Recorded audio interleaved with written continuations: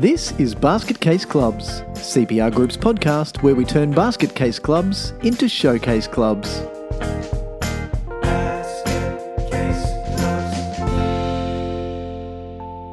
Hello everyone and welcome back to Basket Case Clubs. My name is Michael Connolly and I shall be your host on this little journey as we continue our marketing expedition for how clubs should be improving their marketing. Joining me as usual is my brother and partner in Basket Casey Goodness, Steve Connolly. G'day, Steve. Woo! Hello. Gosh, I'm excited.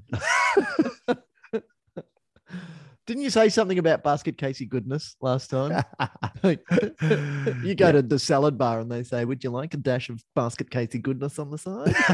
They should say that. It's exactly what they should say. I think most of the customers would say, ew. Anyway, so we've been going down this journey of marketing and looking at how clubs typically don't do as good a job with marketing as they could. And we started off the beaten track and talking about non-core business of canteens and looking at how the canteen is I think it's a little bit low-hanging fruit because you can see it as a standalone business unit that is nice and separate from everything else that you do. But if you're using your canteen income or your canteen profit or even your canteen gross profit to subsidize your operational costs for whatever sport it is that you're playing, it's not a sustainable business model, because while people are prepared to put in money to make the investment for them and their kids to participate in physical activity and sport and competition and all of the good things that it brings, if they hit the skids, while they may still paying that money, they may choose not to spend as much discretionary income on things like canteen, bar, merchandise, even raffle tickets.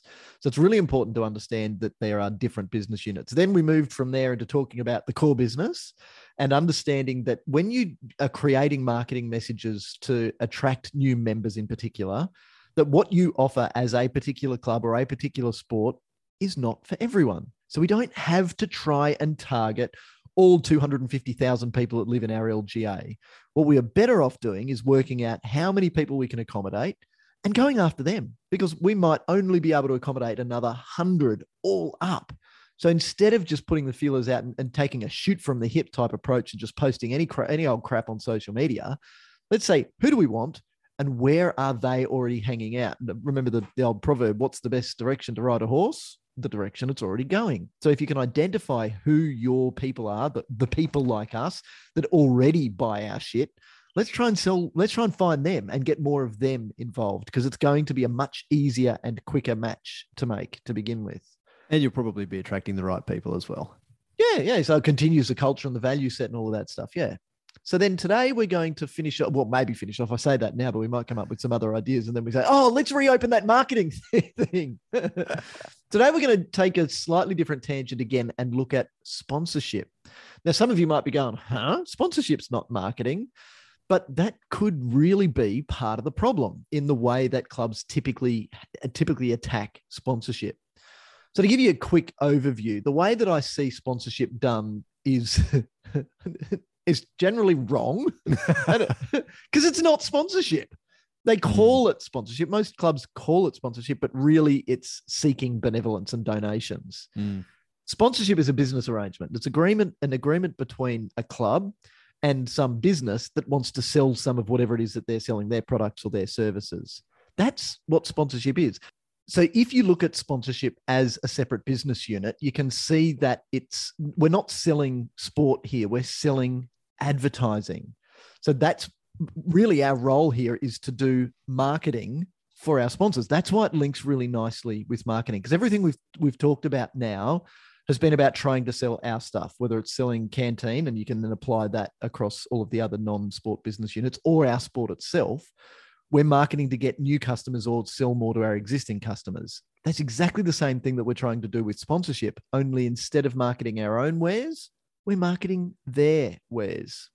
I think a really easy way to quickly just jolt people into the mindset, that we certainly apply, is that a lot of organizations, in grouping positions, portfolios together, they'll often put sponsorship with fundraising or grants, sometimes with both. So you'll have a subcommittee that is, fundraising and sponsorship, or grants and sponsorship, or a position that takes care of those particular portfolios. And what we say is that that's thinking about sponsorship in completely the wrong way. You're thinking about it as a way for your organization to make money. Sure, it is.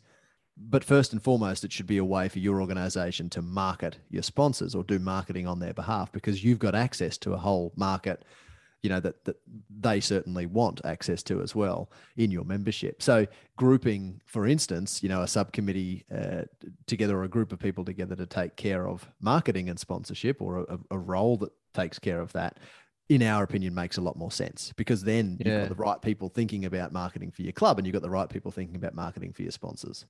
So to take that one step further, if you link marketing and sponsorship and grants rather than sponsorship and marketing, when I write a grant application, it's perfectly acceptable for me to tell you how good I am, to create a case that says, if you as a funding agency invest money in our club, that's a low risk. So that's a good thing. So it's really important that we put our weights up and piss in our own pocket as much as we can. Then it's critical that we tell you what we're going to do with the money, that we're going to spend that money on a specific project, because that's actually what's being funded. With grant funding, it's not just funding that goes to an organization for general revenue and general expenditure. It's funding that goes to that club for a specific purpose of running that project. So, when we talk about grants, we say, get the project right first. And it should ideally be a balance sheet item. It's money in which is an asset, but then there's a liability. We have to go and deliver that project. That makes perfect sense. All too often, when I see sponsorship proposals, or when I have seen sponsorship proposals from clubs, they take that approach. So they spend 50 pages saying, we're so good, we're so good, we're so good, and here's what we're going to do if you give us money. But with them, baby, with them, what's in it for me? Why would I give you money if it's not going to help me sell my shit? I actually don't care about you. But yeah, so look, that's taking a benevolent approach, and I'm a little bit tongue in cheek, and I realize that, because for a short-term investment, like if it's a one-off, we're hosting the state titles in our little town for once, and we'd like a few $100, and then we'll say your name over the PA a few times.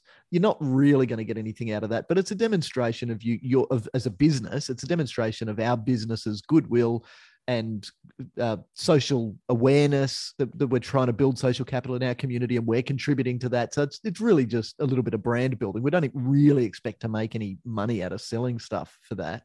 And still, in the majority of cases, it's probably going to be people who are part of your organization that also own that business. So it's already an easy win. Yeah. But again, that's just benevolent. Somebody's putting in the money because it gives them a warm and fuzzy feeling. Again, they're not going to sell anything from it. And it's, for the short time, it typically works. So in a one-off type arrangement where you don't really need to be building a long-term relationship, that's okay. But see it for what it is. See it like, you might call it sponsorship, but recognize that it ain't. That's really a donation, and it's really more benevolence than sponsorship. Where the approach that we're going to talk about today differs is that you need to see sponsorship as a completely standalone section. So that's why, as you say, Steve, grouping it together with those other portfolios that are about money and what we're going to do with the money is beginning off on the wrong foot. The right way to think about sponsorship is, we are trying to sell your stuff and you are paying us a premium for doing that. So we are a vehicle for you to get more sales. As I said, whether those sales and more sales from existing customers or new customers and then building on them, that's what we're selling. So a sponsorship proposal should have very little to do with what we're going to do with the money, because it doesn't matter. That's not what it's about. It should also be very little about us. It should all be about what you are going to benefit from. So what are the benefits that the sponsoring business is going to achieve, not what's good for us or what's the benefit for us. And that's the mark that's so often missed, isn't it? And I wonder if it's partly because we've got people who are, also writing grant applications, then writing sponsorship proposals. So they're all about what we're going to do with the money and how, even how we're going to acknowledge the money that you give us. Hold on, let's just focus on how you're going to do the job of marketing on our behalf, because that's, you should assume that that's what sponsors want. As you say, they don't care how you use the money. They're assuming that you're going to use the money for good, because they obviously believe in what you believe in. Because they're having a conversation with you to begin with. Yes, but that's really common. When I see sponsorship proposals or, sponsorship programs that have been generated by an organization and then presented to prospective sponsors, it's all too often all about the organization and how good they are and what good they do with sponsorship money. Focus on the sponsor. Yep. As you say, with them. Yep. With it, what's in it for them? With it, what's in it for the sponsor? With it. Hey, Jess, there's a good title for this episode. With it. Subscribers look there to with it. WTF. Oh, so Steve, let's get back in our little time machine. I want to take you back in time again. Do we make a noise when we go back in time? What noise does a DeLorean make? Well, yeah, not the noise that the DeLorean made. Particularly the first Back to the Future movie was not the noise a real DeLorean makes. The noise of the engine of a real DeLorean today in 2020 is typically sounds something like this.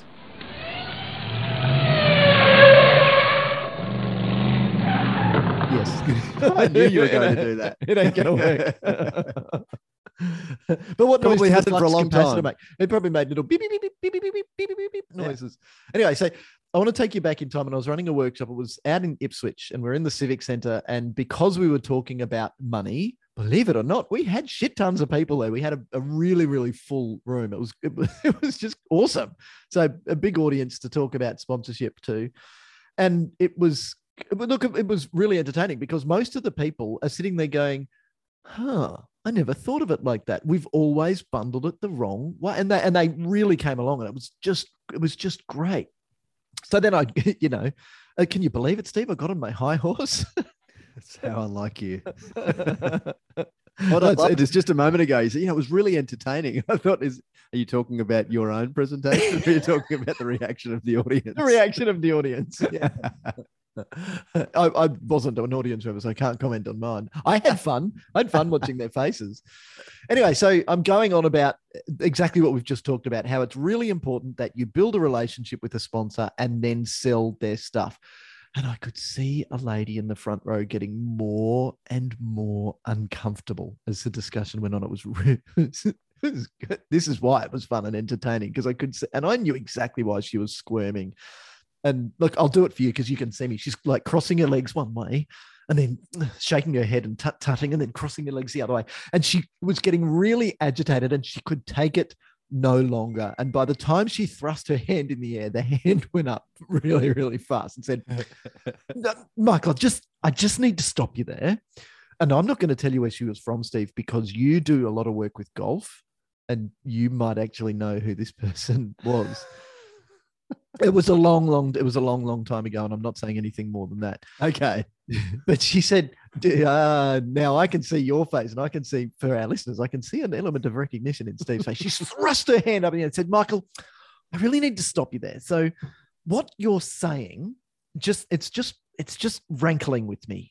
Now, I don't remember if she used the word rankling, but I'll take some poetic license. Hey, we've jumped in our DeLorean, so I can do what I like. It's just rankling with me. Hey, what it sounds like you're suggesting is that we are not for-profit community organization that is run by volunteers. You're saying that we, a non-profit volunteer-run organization, should give commercial favor to just one provider. So just one person who sells something, recognizing that this is a competitive market and that business competes with lots of other businesses. I just don't think it's right that we should give one business commercial priority over all of the others. What was wonderful about what happened next is that I didn't have to say anything. A bloke up the back of the room, I can't remember what club he was from, but he was one of those faces that was just getting it. And he goes, possibly a little impolitely, and maybe because he was sitting behind her and definitely out of reach. "You're damn right that's what he's saying. Of course you're giving commercial favor to them over all of the others. That's what they're paying for." We got a bit of a round of applause. Great. I did feel sorry for the lady from the golf club. She politely sat down and went, no, she still didn't agree. She was still uncomfortable, and I don't think we saw her again at the follow-up workshops. But everyone else got it. Now, that's the most important thing. If you're succeeding, getting lots and lots of, and let's call them for what they are, donations from businesses you're doing no monitoring on the return on their investment, and they're doing no monitoring on the return on the investment, and they're happy just to cleanse their social conscience by flicking a few bucks your way every year. Great. please maintain those, but maintain those relationships to continue the benevolence. But now in 2022, we've probably got, I know definitely we've got a lot of clubs who are struggling to get back to their pre-COVID sponsorship levels. And it's because all of the sponsors in Air Bunny Rabbit Ears weren't really sponsors. They were just giving money to feel good or to bolster the coffers of their sports club. Then that money ran out and they had to reallocate that money. So they stopped. And that was a really easy place to stop investing because there was no ROI, no return on the investment that they were making. If clubs had considered it differently, exactly as we're talking about it now from the start, however, then the businesses that were actually making money on the return on the advertising spend that they were making through their sponsorship arrangements with their series of clubs, do you think that they would have wound that back if that's what was still driving them? As soon as sport got back before a lot of other things, remember? So their touch points with their potential market came back before they were able to go and do commercial events, for instance. Trade shows didn't happen. So there are things that meant that if you had had this approach from the beginning, you would have been far better off. So I don't know, Steve, am I barking up the wrong tree? I know that we've talked about this in detail. We might not have gone into it in this level of detail probably since I was back at the Civic Centre in Ipswich. Yeah, no, I think that the point that you just made about the return to activities or trade from COVID is a really good way to highlight the importance of doing sponsorship right. And the fact that you are, as an organization, actually or can be of great benefit to businesses in doing their marketing on their behalf. Yep. And yes, that I wonder if that lady who was at the workshop works in government or local government, because it's exactly the sort of mindset that we see applied is that real backside covering procurement. Oh, we can't be seen to be giving favor to any particular provider. Well, hold on. Yeah, like that. Like old mate said, that's exactly what they're paying for. Yeah. But that's the thing they're buying. Yeah, but the point you make is really good, that the sponsors, through their sponsored clubs or associations, not only at a time of returning to activities post pandemic lockdown, but at all times have got a really personable way to engage with the organization's members. And that's a way that you can't engage in via any other medium. So social media, broadcast marketing via or advertising on, radio, television, and so on, are all so impersonal. Whereas we're talking about an opportunity to be so much more in touch with the market than really maybe any other marketing means. So that's really meaningful. And again, if you as a business have something to sell and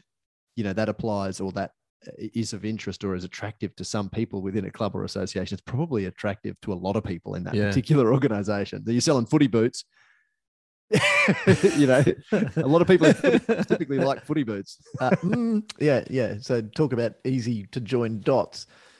So before I walk through, and we'll take you through a little flow chart. And obviously this is flowcharts are visual, so we'll let you know where you can get a copy of this. Before I walk you through that, though, I just want to, because that's actually sets out the preferred process for identifying potential sponsors and then building relationships with them. I just want to touch on kind of building on what you've just said, Steve, about that little business that sells footy boots. If you and this goes back to what we CPR Group one-on-one, CPR Group 101, separating the governance from the operations. This is CPR Group 101. If you do you remember? I was trying to write one-on-one, and then face to face would be better. So I changed I thought I'd changed one-on-one meeting to face-to-face meeting. I'm so glad somebody proved it, because I'd left it as face on face. Let's have a face on face meeting. Seen a few of them happen on the dance floor.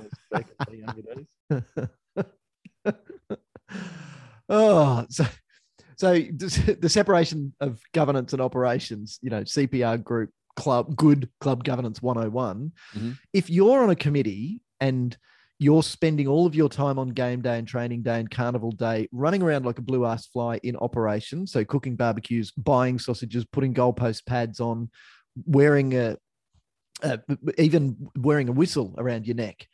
Then what's the opportunity cost?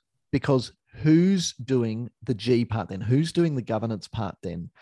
This is when we talk volunteering, it's about finding enough volunteers so that you can delegate enough of the tasks so that the people who should be doing governance get to do governance all the time, not just in meetings. Because even the people who are supposed to be doing governance in meetings, if they're in operations, just look at the minutes of those meetings. It's all operational.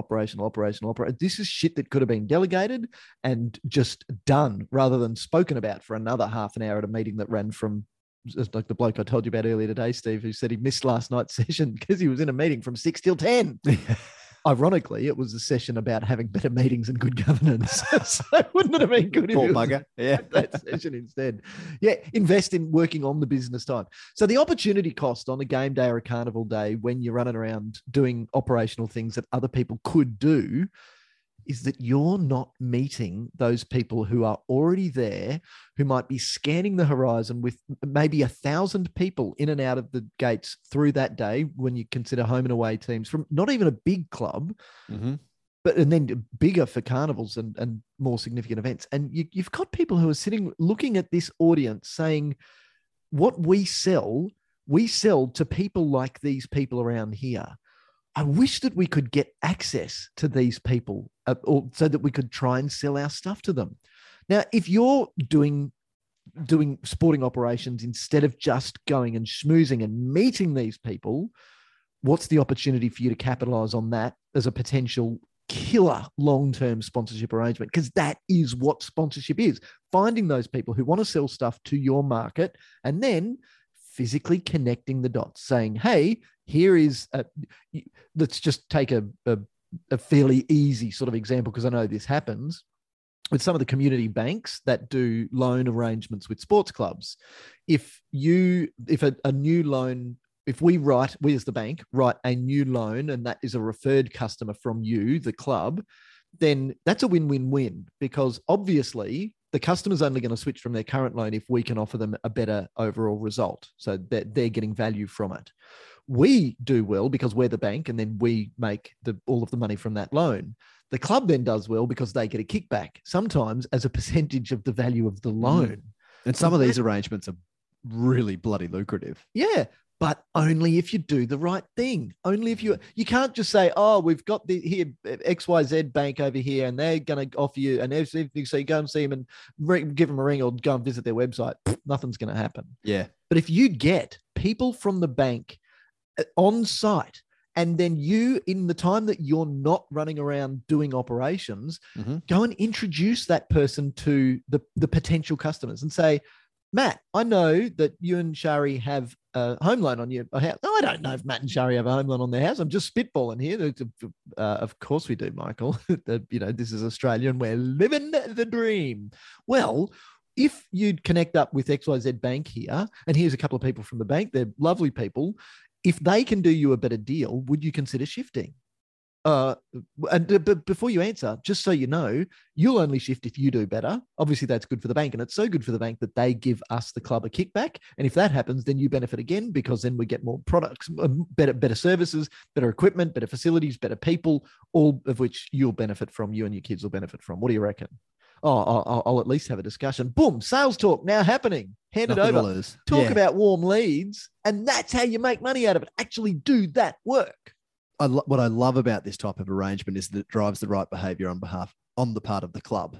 So you really need, you can't do the token announcement over the PA or putting the sign up here. Some of that stuff, all of that stuff is great, but it needs to nothing be sells. None of it sells anything. Put the biggest sign you like. Easy to ignore. Somebody's shirt. No, it doesn't mean anything. Like, have you ever bought a cup of coffee from a particular coffee selling establishment because you saw it on a football player's jersey?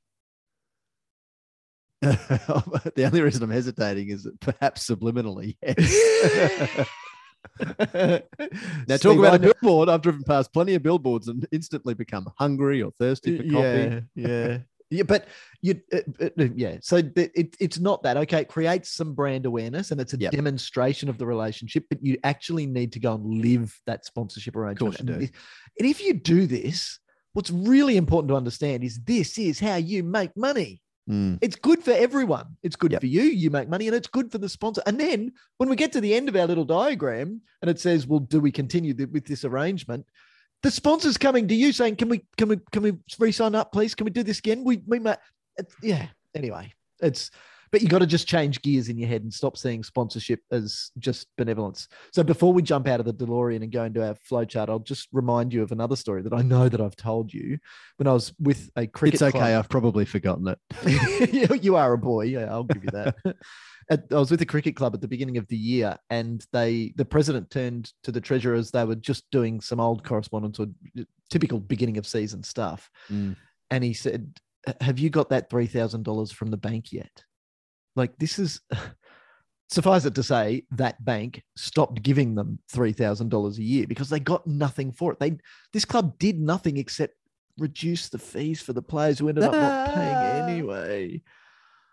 Oh, it should have been the cream that meant that they didn't, that this club was still thriving and that they didn't have to sell their wicket roller that they got through a grant just to stay solvent. Shit.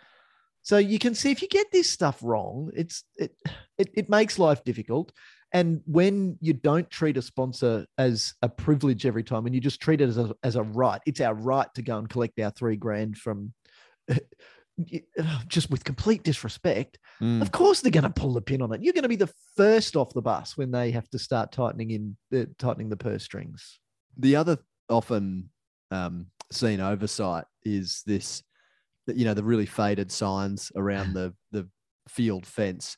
And I'll often ask, so how long has that business been sponsoring your organization? Oh, well, I don't think we've got money off them for a few years now. Yet the sign's still up. Yeah. So it's an oversight in the other end of the very spectrum. 90s shoulder pads in the jacket of the people on the sign. Yeah, that's right. Yeah. So it is important also for your own public image as an organization to be keeping up to date with that stuff and not, giving past sponsors a free ride or going and knocking on the door and saying, hey, guess what? We've kept your sign up for the last 5 years. And, I've just taken over as a new committee member and we've identified that we haven't. Here's an invoice for $15,000. Yeah, no, I'm not going there. I'm not going there. Rather, this is a great opportunity to reconnect with them and say, look, we want to update that sign because it looks old and shitty. How about we enter into a new partnership? Yeah, what can we do to connect you with all of the people that can buy your stuff at our club? Yep. So let's jump into this sponsorship flowchart now. It goes through understanding our product, understanding our sponsors' needs, then identifying our potential sponsors, then trying to sell to our potential sponsors, and then to put the most important, to let you know what I think is the most important thing right up front, servicing all of our sponsorship arrangements. So when we're identifying the product here, we're not talking about our sport. We are talking about the advertising products that we have on offer. What is this package that we can create? Sure, it's going to be some click-throughs on our website. So here are our logos. And by the way, just as an aside, in case we forget to come back to this as a takeaway at the end, if you have a sponsors page as like the 4th or 5th tab along the top of your website, how many people do you think go there? How many people do you think give a shit enough to go and look at your sponsors on some hidden page buried deep in your website? Yeah, it's a nice round number. It looks like a donut. What you should be doing is celebrating your sponsors first. These are the people who are paying for it, and it's another opportunity for them to sell more things. Remember, if they sell more things, that you will get their business again next year. Just talk to a marketing company or an advertising company about this. This is how this stuff works. So what is it? Just quickly, a really good idea that I came across with one of the big rugby clubs that we've worked with in the past, who forbid their coaches and managers from sharing the match schedule, the game day match schedule with their team, with the players or parents in their team. And they say instead, every single player or family has to go to the draw page on the club website because their particular competition administrator only releases the draw a week or two in advance. So everyone needs to be going to this one particular page. So therefore, that is a hugely valued sponsorship asset that they sell, so you get either 1 to maybe 3 or 4, I think, sponsor spotlights, or they call it something like that, some catchy name, on that draw page, front and center. So and they know, because they look at their, present their website analytics to prospective or current sponsors and say, look, how many thousands of people are hitting this website every week. Don't you want to get your message in front of them? Yeah. So it's really a practical way to get the sponsors logo in front of people. And that same club has a sponsors tab. And if you had a look at the analytics, I'm pretty sure it'd be a significantly lower number of hits. Yep. Look, this is why this brainstorming session is so important up front. Most people start at the wrong spot. Most people start at line 3 on our little flow chart, which is identifying potential sponsors. So they're starting by targeting someone they think they can get money from without actually knowing what it is that they're going to approach those sponsors to sell. Sounds absurd when I put it like that, doesn't it? Let's go and sell something. What are we selling? Don't know yet. Let's go and talk to people and see what we can sell them. Or end up giving away the farm. So that's a really good opportunity to think about. So yes, we can talk about signage on the fence. Yes, we can talk about having highlighted places on our webpage. But what about our activity on social media? So actually promoting the shit that our sponsors do on social media? What about naming rights? Naming rights for venues, even if it's temporary. Naming rights for teams. Naming rights for competitions. There are so many things. And you know what? None of this is new. How far do you have to go before you start to think about what's possible? They sell different. The halftime advertising is sold to a different sponsor than the first half and the second half of a match for the shit we see on TV. Of what we see when we watch something like the State of Origin can we apply at our tiny little club? Because anything's possible. Look, there are some really clever things you can do to even attract those mum and dad type business sponsors, where we can package up activities and sell it to businesses because then those businesses become our sponsors. Look, the sky is the limit when you think about it. And this is an amazingly rewarding part of what you do, because it means by the time you get to the bit that everyone fears, actually going and having a discussion with a potential sponsor, you've got value. You've got confidence in having the discussion because you know the value that you're going to bring. So once you've worked out what you've got, and you can create some packages, sure, but please do me a favor and avoid the really worn out gold, silver, bronze packages, because every package should be bespoke. Every package should be developed based on what a particular business needs. So yes, you can work out what you've got, but then you can also start to work out, well, what is this worth? What would the return, if somebody gave us money for this and this worked and we do everything we're talking about, and remember the action, you got to stop doing the stuff that other people can do. And because you are a leader, you've got to be a leader and benefit your sponsors as well. So on game day, on training day, how can we be actively going and selling this stuff? Because that's then going to make more money. If we're making more money, then that puts more money in the coffers. And remember that the sponsor doesn't care about how we spend the money. They only care about them making more money. So then we can be in the self-limiting factor of not-for-profitness means that we as individuals will never benefit from it. So it's always going to go back into better services, better people, better facilities, better equipment. And then everything rises. The whole atmosphere of our club rises because we've got more money. So then you've got to work out how much is it worth. But then the next step says, no, really, do that step again. So how much is it worth? And then the next step is no, really, ... Go back and really consider it, because it's easy to overcook it. It's easy to say, I'm going to put a sign on the front of my shirt, and that sign on the front is worth $10,000 a season. Is it really? How's that sponsor going to make more than, and what ROI are they expecting? Are they expecting maybe 1,000% ROI? So they're going to be able to make $100,000 in new sales or increased sales because they invested that $10,000? And if so, how? Just because there's a sign on your shirt? Yeah, I think that's a really good way to approach the thinking, is to consider how realistic it is that you're actually going to be able to deliver a return on investment for your sponsor that is, at the minimum what they invest, or in excess of that. Yeah. But it's not an approach that that many people take. No, in no. clubs. They don't stop and think. They'll look around the room and go 10 grand, oh maybe 5, and then somebody will offer them 5, and they'll go, Well, what's it right been? then. What's the other club down the road charging? Yeah, but the other side is true also, Stephen, that it's easy to undervalue what you just Yes. talked about. That Absolutely. here It is the spotlight. Here is where you're going to make all your dosh. Yep. It's easy to undersell that. It's easy to undersell how much we can make, and so this is why maybe that's not a dollar figure. Maybe that's a relationship where we are actually, it's a performance-based agreement where we make X percent of new sales that we help you generate. Obviously, then we've got to have a way to track it. Bloody hell, that could be as simple as when you go and buy something from our sponsor Butcher, pull out your phone and check in on Facebook. And if you're really good, go and post a little note there that says, checking in here because these guys, great meat, but also great sponsors of our club. Yeah. They're going to say, and obviously tag them. Like, how simple is that? And what does that actually mean? And how many people need to do that before there's such a demonstrable value that the sponsor can see? So then we get into sponsor needs. So what does a sponsor need? A sponsor wants to have good brand positioning, have good brand exposure, and really importantly, they want to have access to their target markets. So understand this first before we move into then the next stage, which is identifying potential sponsors. So what is it that when we look at what our sponsors need in their access to target markets, who are our people and what sort of businesses sell what sort of products and services to our people? So as we're in row 3 now, we're trying to identify the potential sponsors. What are the products and services that our people might buy?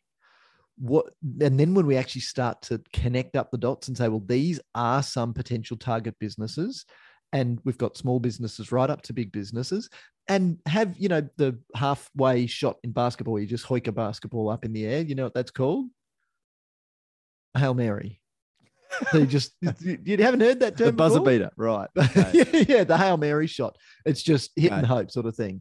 Hey, it doesn't hurt to have some Hail Mary targets on your list. Yep. What are some behemoth companies and that if we secured them and had a meaningful relationship with them would make a material difference to our turnover just from one sponsorship? So have one or two of those on the list as well, because you'd be surprised what can happen if you identify that could be an opportunity. And I only have to point to regional Queensland, where some clubs have made literally buckets of money from their connection to local mining companies. Buckets of money, but it's not just the mining companies, and it's the companies that support the mining companies, because those companies want to have a good, very clear social demonstration of their social responsibility, so that when the mining companies are choosing who they want to give contracts to, they give it to those good-looking companies with the social responsibility. So who are the customers of these potential business? And importantly, then, what are the activities that these businesses do as well? Because if they participate in some charity events, if they have a fun run, if they have a tree planting day, when we create a pitch for them, then we can also recognize and acknowledge the good work they're already doing in the community, and potentially how we can be involved and help them get better traction with that. Then we get into the 4th row, which is the one that everyone goes weak at the knees, selling. Oh, but I'm not a salesperson. I don't have a cigar and elbow patches on my tweed jacket. But if you get all of the steps up to this point right, you should be champing at the bit to get into it, because you have, like I said, a really confident understanding of the value of your offering.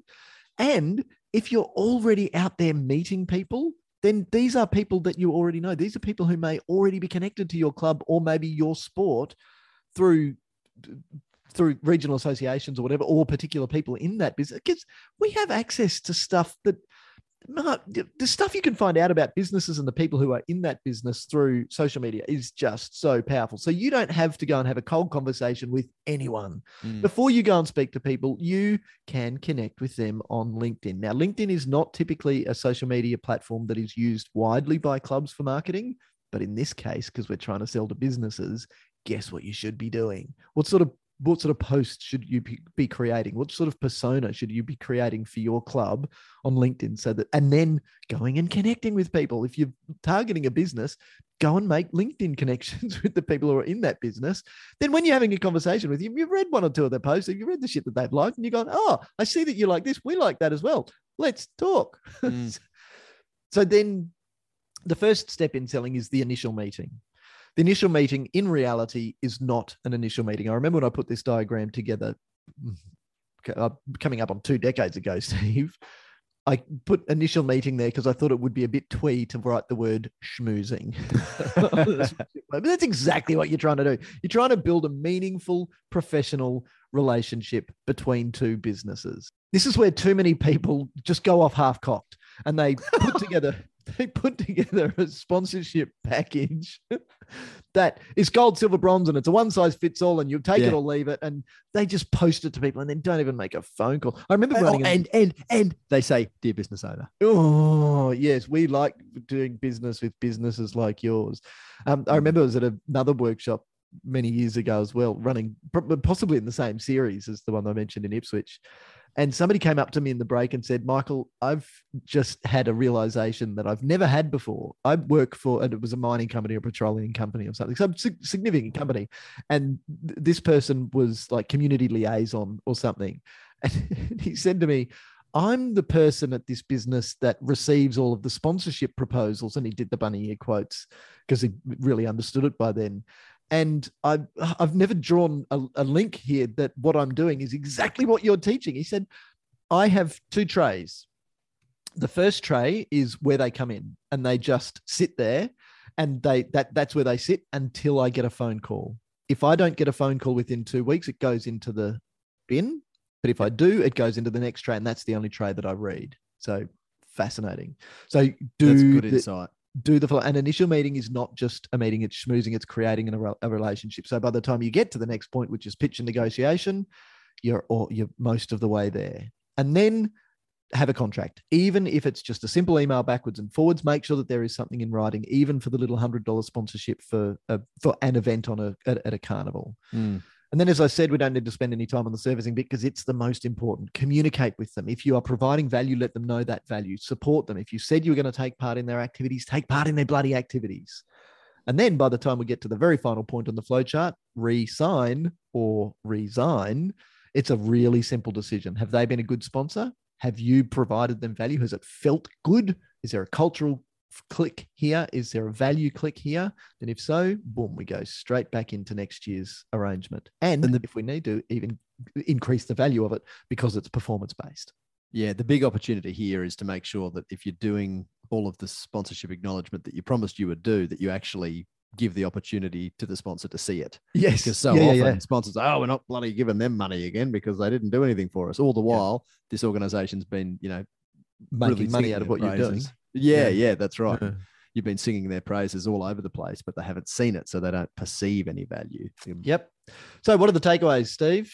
Obviously, make sure your sponsors see your acknowledgement. Yes, nice one. And sponsorship is not benevolent. Sponsorship is not donation. Sponsorship is a form of marketing. It's just you're marketing to sell their shit, not yours, and you get paid for that. So yeah, I think that the biggest takeaway is just have that mindset shift and change the way that you think about sponsorship and see what happens. And it's okay to give commercial favor to your sponsors. Even for golf clubs. Steve, as usual, it has been an absolute pleasure talking with you about quite an exciting and interesting topic. Likewise. And look, maybe we'll come back to talk about sponsorship and marketing again. Oh, very Carry good on chance. This series. Very good chance. So, of course, make sure you're connected with us on social media and on our website. And as I promised, if you'd like a copy of our little sponsorship guide, I suggest that the easiest way is to click contact on our website, or you can shoot an email to info@cprgroup.com.au. Thanks again, Steve. I look forward to chatting with you about Basket Casey clubs again soon. To talk more Basket Casey goodness. Thanks, mate. Bye. See ya.